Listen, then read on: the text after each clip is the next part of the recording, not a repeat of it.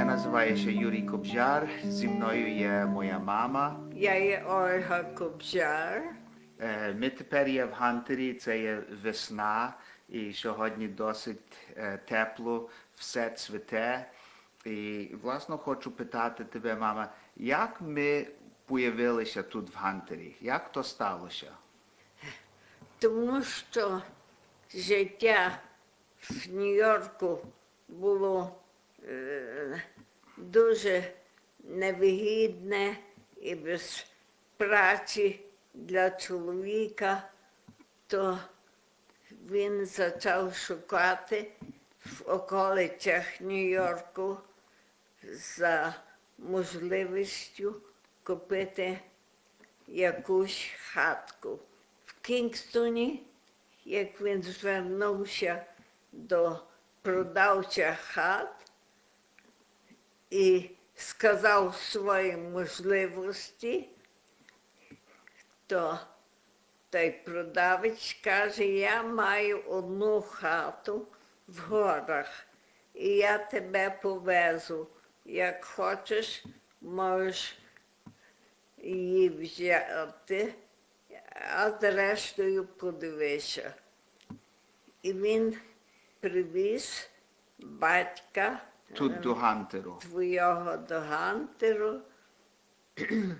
І тут заке показати хатку, яку він купує, він перше взяв мене і дітей над річку. І каже: дивися, тут є дві річки, що так як дві річки в Ужгороді сходилися, Липа, біла і чорна, так тут дві річки сходяться напроти нашої хати. Як ми купили тут хатку, очевидно, почали господарити. Що нас журило, що немає жодних українців, ми самі одинокі. А великою радістю для нас було, як одного разу зупинилося авто, і до нас підійшов чоловік, що заговорив до нас по-українськи. Каже: ви українці, а я також українець, недалеко живу.